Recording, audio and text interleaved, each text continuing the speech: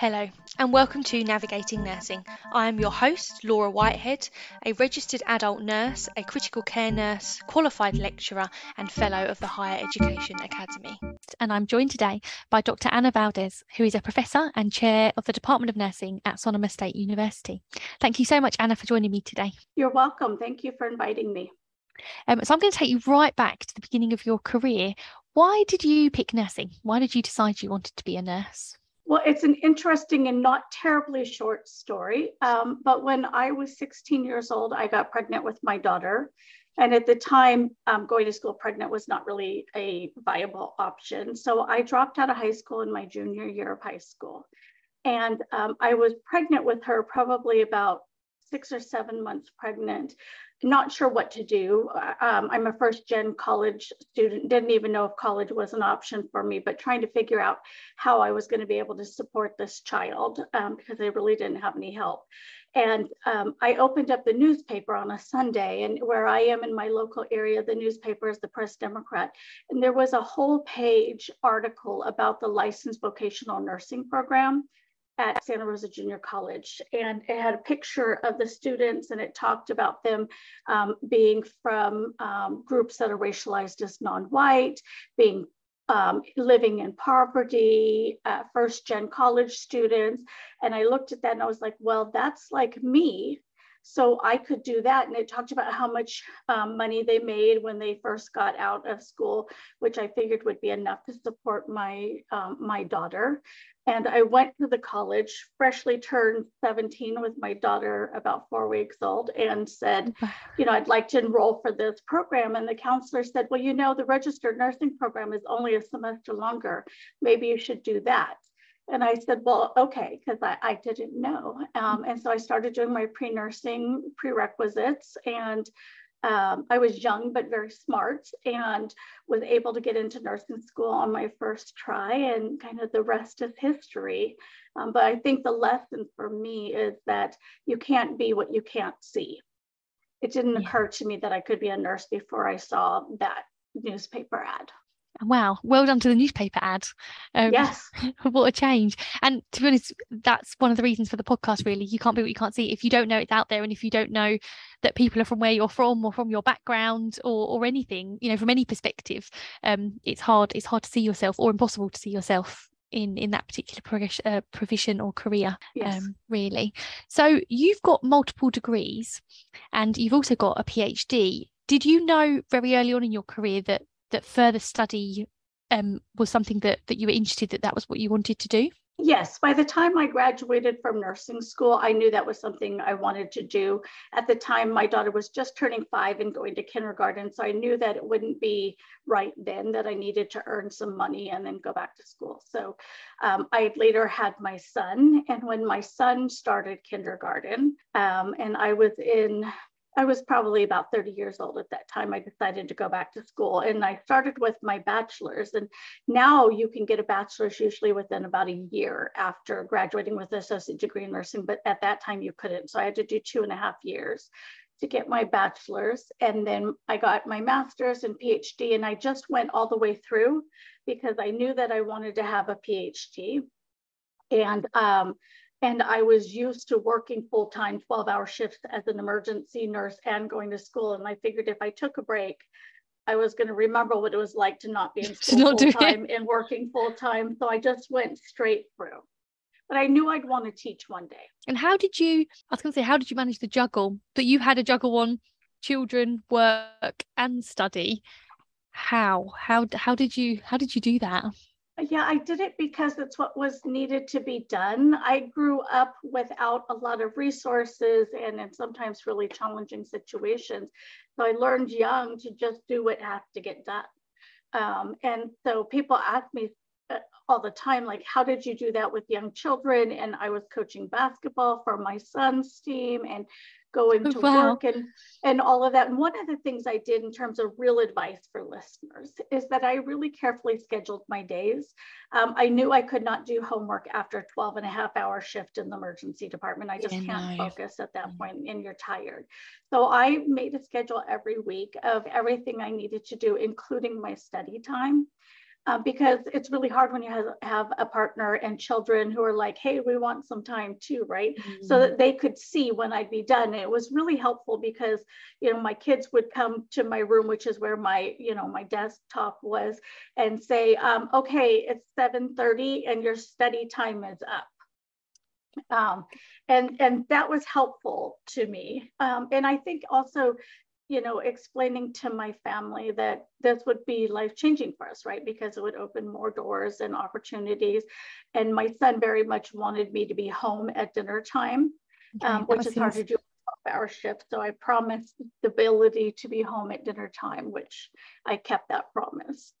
Good promise. And I think the timetable, I guess, and people knowing when you're done. Otherwise, I guess you've got people constantly going, "Are you finished yet?" Or "Mum, what about this?" Or whatever, right. Whatever they want. Where if that's exactly at 7:30, I'll be finished, and then there is that time.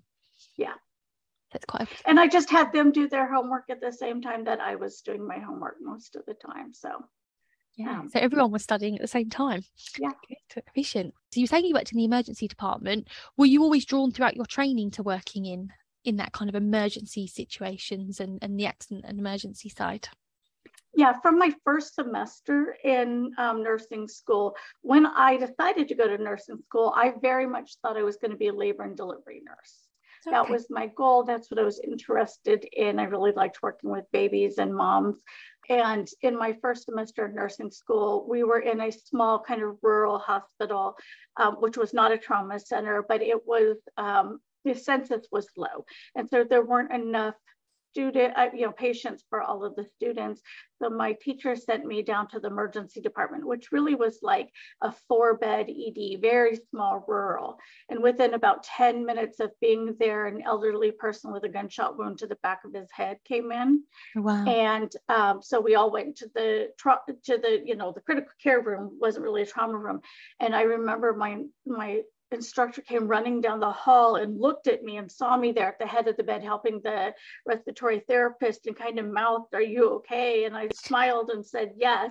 And she slowly backed out of the room, but she was there to pull me out because she didn't mean to expose me to that in the first semester. Mm-hmm. But I tell people often it was the first time in my life that I felt like I really belonged somewhere. Most of my life before that, I just didn't ever feel like I belonged in any environment. And so I knew immediately that I had a love and passion for the emergency department. And emergency nursing is really the bulk of the clinical work that I've done. I've done a little bit of pediatric ICU, a little bit of ICU. And I've done a little bit of time with a flight company, but most of the time it's been in the emergency department. And I love it there. I would still be working in the emergency department if that was possible for me. And I was going to say, I think it's quite common for a lot of students that they do a placement in an area, or maybe they didn't know they'd enjoy it. It wasn't something that was on their radar, and they get there and it's like, this is it. But in that belonging way that you said, I think belonging is a really key. I had the same thing with intensive care when I was a student. It was like I walked in and it was like, yes, this is my space. I know what to do here. This is my space. Comfortable. And even most of my students changed their minds throughout school.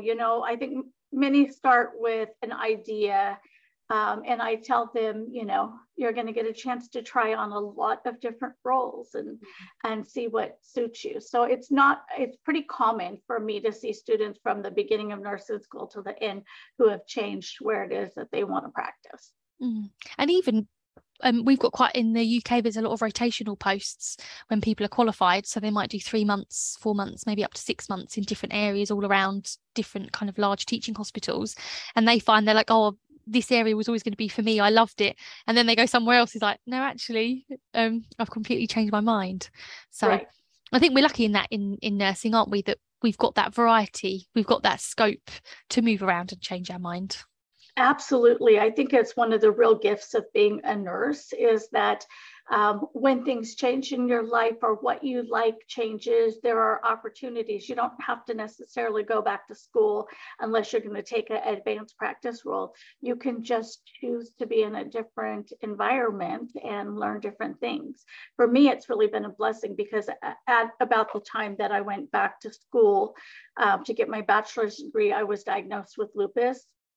And I knew it was hard working in the emergency department with Very lupus. hard. And I knew that I would not be able to do that for the long term. So being able to then pivot and go to school and learn how to teach and be a teacher so that I can continue to practice as a nurse was really a gift. And were you drawn to education, or were you drawn to teaching right from the early on, or was it something that kind of evolved throughout your academic kind of progress? Not until I got into school. I liked being a preceptor. I enjoyed that, particularly with paramedic students. I don't know why, but that was my favorite thing to do. And then when I got into graduate school, into my master's program, it was a mix between leadership and education. And I fell in love with teaching. And I taught clinically probably the first almost 10 years that I taught. I was an emergency department ICU educator. And then I moved into academia, which is very different. Very different. How did you find the change? It was an adjustment. I think it is for a lot of people who come from clinically based positions into academia. It was a little bit hard in that I didn't feel like an expert anymore. I found exactly the same thing. Yeah, I felt like I was an expert and that I knew what I was doing. I was incredibly comfortable, and suddenly I was really uncomfortable because navigating academic environments and the policies and the way in which things are done is very, very different. And the first year was kind of hard. There were a few times when I was like, no, I'm just going to go back to what I know, because also in the emergency setting, and even as an educator, I worked if we were busy, I worked on the unit. You can have somebody come in and you can make them feel better right away. And then you get that instant reward, right? That kind of boosts your self-esteem and that feeling of having done a good job. Those take a lot more time in education. Those moments where you look at something and go, I did a good job here. So for me, that was a big change too. Not only feeling like a fish out of water, but like not seeing the work product of what I was doing and how it actually was also important for somebody's life. It took me a little while to get into that mode. And now that I'm there, it's very comfortable. But it wasn't in that first year. And I think I've spoken to some new lecturers recently, and they found it a really big knock to their confidence and it's like, oh, but I'm a really good nurse. I'm really good clinically. I'm really good at whatever the area of speciality is. And it's like, it's a totally different job, isn't it? It's a totally different skill set in lots of ways. Yes, absolutely. It's very, very different. And the other thing that was interesting to me is, and I see this a lot now with new educators, there's really this idea that it's an easy job, right? Like you can move from clinical, which no doubt working 12-hour shifts in the ED is hard work. And I am not physically experiencing that in my role, but a lot of new educators often say to me, I thought this was going to be a lighter load. This is a lot, especially in the first 2 years where you're learning how to now practice in this totally new environment. But the work never goes away. You know, when I was in the emergency department, when you asked how I could do it, when I hung up my stethoscope, I was done. Certainly, I've had traumatic experiences that carried with me. But for the most part, my day was done. And as a nurse educator, your day is never done. Yeah, completely agree. And I think as well, even if you stay late for your shift, even if you have an awful shift, you're right, that stays with you or that's on your mind, it's I did everything I could in that 12 and a half hours or however long you ended up staying later, where it's that constant, oh what about this, or what about that email, or what about that lesson. I think that's something that maybe isn't considered. And also, if you've never had a job like this, you know, I always said I would never work in an office, so I would never have a desk job. A lot of this job is office based, isn't it? It is email, it is communication, it is marking. Maybe isn't something that you've ever done before or that you've known about. Yes, it is. It's very different. I didn't think I would work in an office either, but here I am. But here we are. So with your PhD, did you find, you said that, you know, you constantly studied, that you didn't take that break, that you kind of moved from all the way from, you know, from your degree to the master's to the PhD. Were you clear about your topic or your area of interest right at the beginning, or was that something that evolved as you studied?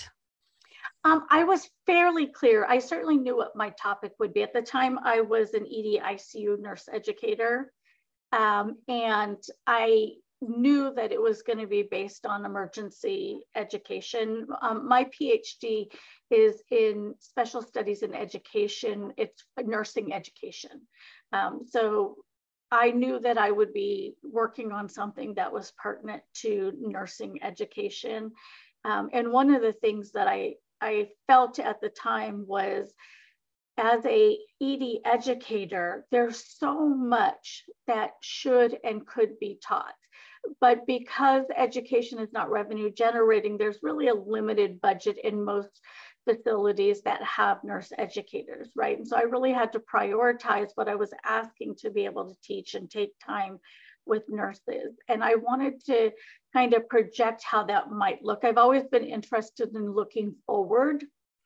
So I did a rather complex study, but basically I used nursing experts from around the world to project what they felt the major societal issues in the next 10 years would be that would impact the emergency setting, and then what they felt like were the priorities for emergency nursing education. And it was very interesting. And I had chose to do it mixed method with the Delphi approach because I could come up with a survey and say, here are all these topics in emergency nursing. I'm an experienced emergency nurse educator. Can you guys prioritize them?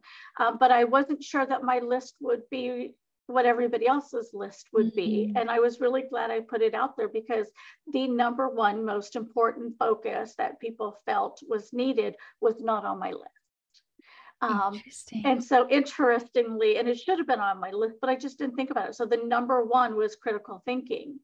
And I'd focused more on things like pediatric trauma, triage, the actual kinds of things, right? Rather than the process of thinking. So, so I did know that it would be focused on emergency nursing education. And I would say about halfway through my PhD program, I knew exactly what I was going to do. And then the challenge was, as I was developing my proposal and stuff, not to talk to anybody about, hey, you're an expert, I'd love you to be in my study. Yeah, it's more. And this podcast series is focusing on leadership roles and education. So we've spoken about education and your journey through your career. What advice have you got for anyone who's in a leadership role? I think first that nurses have to broaden their idea about what a leadership role is. I think all nurses really serve in a leadership role in one way or another. And then, leadership is very different depending on the setting, right? If you're a nurse manager versus a chief nursing officer versus, a department chair like I am in academia. So I think the advice varies some, but most importantly, I think for me as a leader is knowing the people whom you work with as human beings, right? Not just for what it is that they're hired for or what their role is or what they're expected to do, but who they are as human beings, and really developing care and concern for people, and being kind, right? Like I think a lot of times we are unkind about things that really there's no reason to be unkind. And I think when people feel truly valued and supported, that they work really hard and they are happy to come to work and productivity is better. So rather than trying to push people on what it is that you want them to do, being with them and being caring and being concerned. Like when I was the emergency department manager, there were scrubs on the back of my door, and I frequently put those scrubs on and went out and worked because that's what was the highest priority at the time. And I know that's not possible for all nurse leaders, but I think ultimately understanding the people you work with and being kind, having very clear expectations so that people know where they are, being honest, and not doing things that we unfortunately see show up, like being petty or talking to other people about the people you work with. I think really having good empathy and understanding and a shared vision for where it is you're going makes a big difference. Because if people don't share that with you, it's not going to happen. No. And also if they don't know what that vision is, they don't know what that priority is, it's not going to happen because you haven't got a shared goal. Right. Well, and one of the things that happens in nursing a lot is leadership or a team with leaders on it make decisions about nursing practice changes within their work environment without really engaging or having those discussions with the nurses who are going to be affected and who are doing that direct care. And we respond to that because of, accreditation requirements or regulatory requirements. Oh, now we have to do this. But nurses are not included in that decision, so unintended consequences are not addressed, but also because they're not included, they may not fully understand why we're making this change, what the evidence is to support it. It just feels like extra work. Right? Or a change in work by people who don't understand the work that I'm doing. And so it's hard to move forward with change in those circumstances. You can save a lot of time too if we sit down and in a shared governance kind of way and say, here's the problem. We have to get our catheter-associated infections down, right? We are not being reimbursed for it. This is causing harm to our patients. And here's a whole bunch of evidence on things that are effective in doing that. Let's talk about what would work here and what your thoughts are about how do we implement this? How do we roll this out? Then you have informal leaders who are actually doing the work, who can share with their colleagues who are not on whatever committee or shared governance, hey, this is going to be coming. This is why we're doing it. This is the impact it's going to have on our patients. This is the impact it's going to have on the organization.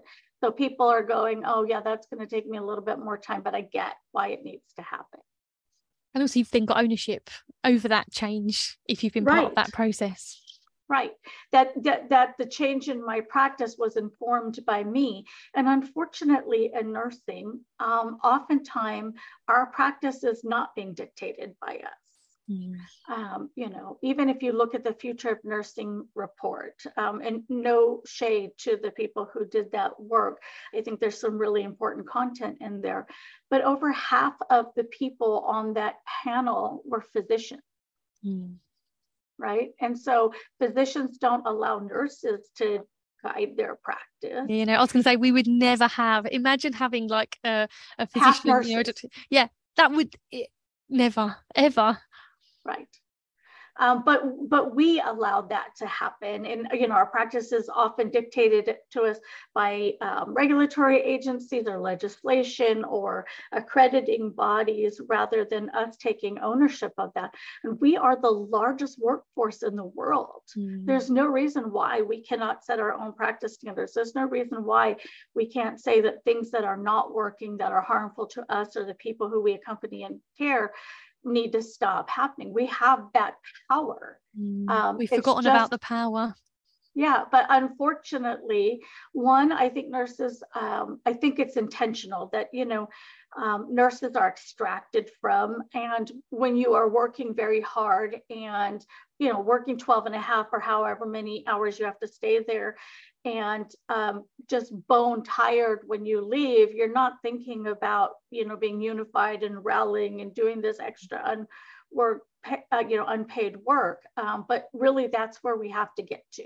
We have to get to a place where we no longer oppress each other, where we're no longer focused on what degree you have, what research you've done, what book you helped write, or any of those things, but we see the expertise at all levels of nursing, and that we are together and say, this is what our practice is going to look like in the next 10 years. And these are the things that we're going to do to make that happen. And again, no shade to the Future of Nursing report. I was very pleased to see a significant focus on health equity and nurse wellness.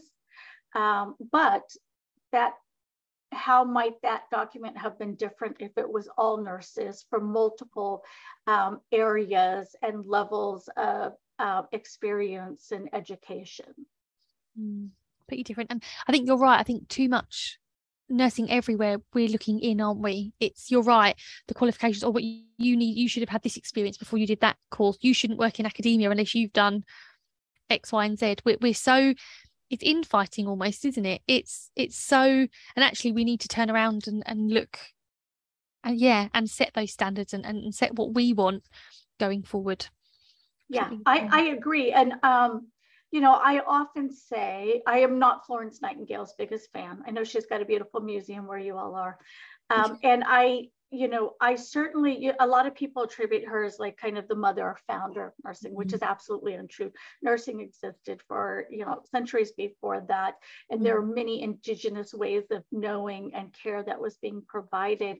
And most of the care was in the home. And so her big legacy was moving nursing into the hospital, which I don't know was good for nursing. I don't have a strong feeling one way, but certainly I think the focus on hospital nursing is problematic because it focuses on managing ill people rather than keeping people well. But I think one of her other legacies, and this is not to undo the work that she has done, but one of her legacies is a legacy of exclusion and elitism. Right. The reason why she was heard and allowed to move forward with establishing the practice of nursing is that she was a white woman who was wealthy from a good family and college educated. Right. And wrote letters to Queen Victoria. So it ticked all the boxes, didn't it?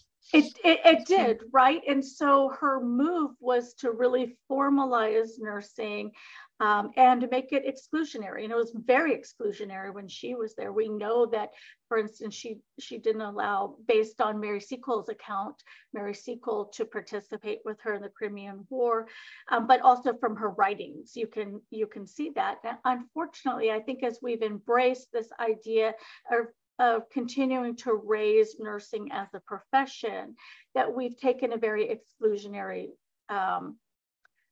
approach. Right? You get to do this if you have this experience and this education. You get to do this if you have this or that. And some of that's important. Certainly, I don't want somebody being my certified nurse, anesthetist who has not been trained in that, embedded in that. Right? So, certainly there's value in that. But largely, I think it has set up a system where we oppress each other. We don't need any other group to oppress us. We oppress each other in terms of saying when you are good enough or qualified enough or important enough to be, at this level or to be deemed to be here. So I think that's an area where we need to work.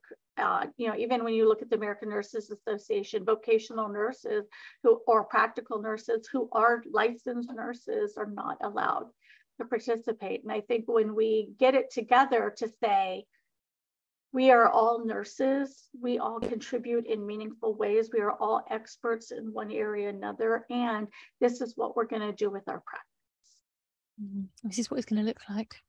Yes. And when you directly compare, I was talking about advanced practice within the UK and kind of different advanced nurse practitioner roles. And when you compare to the clinical skills that, we've got nurses that have been nurses for 10 years, that are on a master's program, that are, when we compare to what medical students can do automatically, they come along and in the UK, they can do an ABG, was it C1, learn one, do one, see one. Yeah, and watch one, do one, teach one. Yeah, there you go. Thank you. And you think in nursing, it's, well, you've got to have done your masters and have worked for 10 years and done this. And we've got medical students who in their third years are going around doing ABGs. Right. On one hand, but then we've got nurses with all, that are so better placed to be carrying out those skills, but yes, have got to follow this process. It's interesting how those differences between the two professions. And I completely agree with you saying about Florence Nightingale, and I think especially the introduction of that hierarchy and that you're a nurse and you're in this box, this is where you're allowed, and I think particularly when we look at that nurse doctor relationship and that working together and that collaborative approach, I think it's very apparent, especially in the intensive care I've worked in trauma. It's very fluid. It's who's got an opinion, who's the most experienced, who's the most knowledgeable, obviously with input from the neurosurgeons, the trauma surgeons, whoever's got that. But my opinion is not worth any less because I'm a nurse over the doctor that's come to do the ward round, the registrar. It's a complete. And then in other areas there's such a, oh no, you nurses can't allow to go on the ward rounds. They wouldn't, you'll just read the notes after. I agree. And when you think about that, like, for example, you know, what we expect of people before they can do something, or you know, fill a certain role, those are all internally placed requirements, right? Those are all barriers or gatekeeping that we do within our own culture as a nursing profession. Right. And we don't have to do that. We can choose to do different. I do research. It's not my primary role, but I do research. I've done several studies and I really like research. And a mentor whom I love, and this was very well intentioned on their part, when I had written on one of my papers that I was a nurse scientist, said, oh no, I wouldn't put that there because you've not had an NIH grant funded study, and therefore people will balk at that. And that person wasn't trying to be harmful or hurtful to me, but that is really the experience that they've had, right? And so while I have multiple degrees of science, and I have, you know, contributed to new evidence and knowledge, because I haven't ticked this box, I can't call myself a scientist. And that's the thing we do within nursing, that I don't fully understand why we do that. No. And that leads me nicely on to, what advice have you got for any student nurses or newly qualified nurses at the moment? You know, I think probably the most important advice I can give nursing students and newly qualified nursing students is to prioritize themselves first, beginning in nursing school. I learned some of that in nursing school, but didn't take it seriously. And part of it has to do with our culture, right? Even if you go back to Florence's writings, you know, you are supposed to work yourself to the bone until you fall down, and, you know, for as long as is needed to do whatever. And that's how you're deemed a good nurse. And so with this desire to be a quote unquote good nurse, I think that nurses often sacrifice their own wellness, their own mental health, their own physical wellness, what is needed in their life because of altruism and, you know, this commitment to being seen as a good nurse. And what I would say is throw that out, right? Perform the standard of care. Do well for the people you accompany and care, but take care of yourself first. I think many nurses come to the nursing profession because maybe they're somewhat codependent, or they have cared for other people. And so they come with this altruism of serving other people, but you can't serve other people if you're not okay.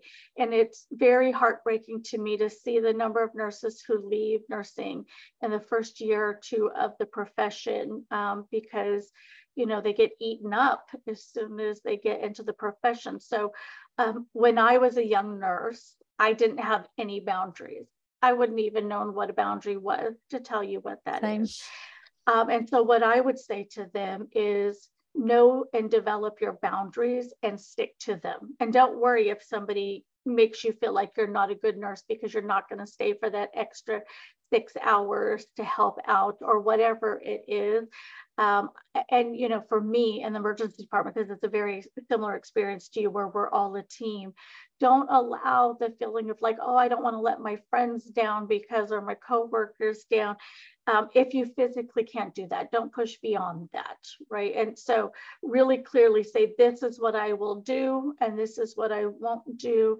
And if you're not familiar with boundaries, get some work around that. See a therapist, go online, read about boundaries, some great books out there. That's how I learned.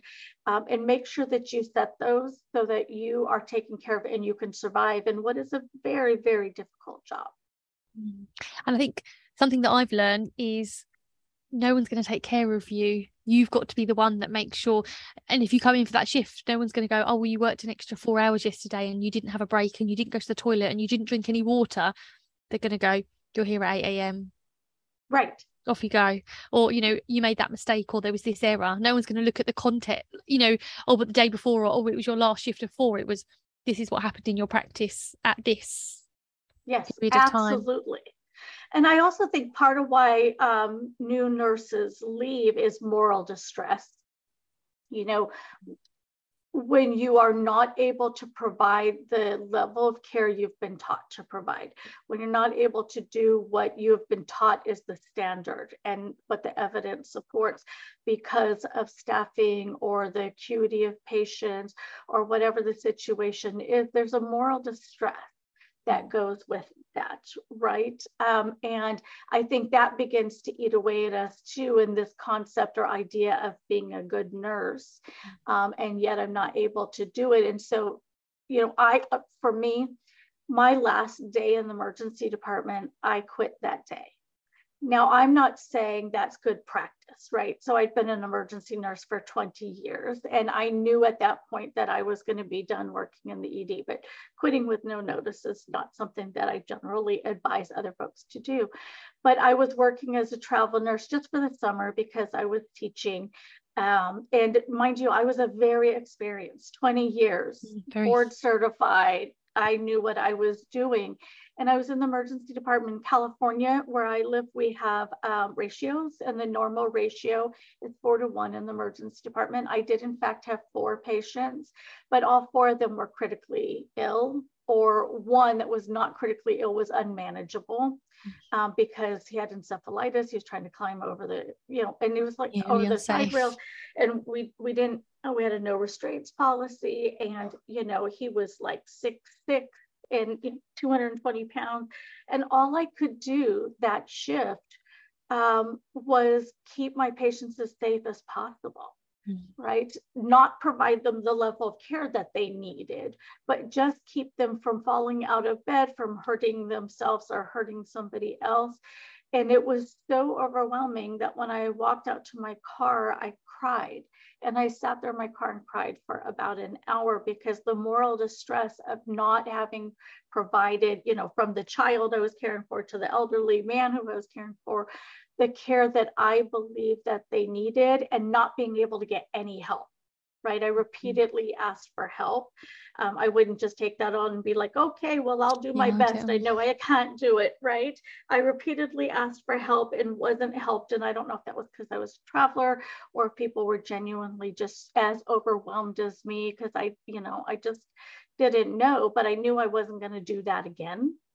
And so I was at a place in my life when that was a decision that I could make, but newer nurses are going to have those experiences. And so one of the things I'd like them to learn about moral courage and being able to speak up, but also think about and maybe even role play or practice how you will address those kind of situations when you're not able to meet the standard of care. I think that's a great thing for nursing schools to be doing too, is to, have some role playing and teaching around civility and setting boundaries and being safe. Both yourself physically, but keeping your patient safe as well. I think that's an area where in nursing education, we can do a better job of preparing new nurses where you're already feeling not empowered, right? A student nurse speaking up is terrifying. Totally. Right, and likely not to happen, but also the same is true for new nurses. When I became a new nurse, the expectation was that I would prove that I deserved to be there. Not that I would be helped, not that I would be nurtured, not that I would be supported and guided, but that I had this short window of time to prove I deserve to be here. We have to change that, right? Just because that's how we were treated doesn't mean that that's how we should treat new nurses, right? We want to grow them. They're going to take care of us. We want to help them, nurture them, pour love and knowledge into them. Get up and help them carry the load if it's too hard. So I think we have a lot of work to do in nursing, but until that is done for new nurses and student nurses, make sure you're really clear on what's acceptable to you and what's not. Don't allow people to speak to you disrespectfully. Don't, if your assignment is not safe, then protest that assignment. Find what it is that you can do to protect yourself and to be well. And I don't mean to say all of that to scare your new nurses that are going to be listening. No. It's really hard, especially right now. Staffing is very hard. There's a shortage. And at the same time, I've been a nurse for 30 years. I could not imagine doing anything else. I have loved it. I have gained so much from it.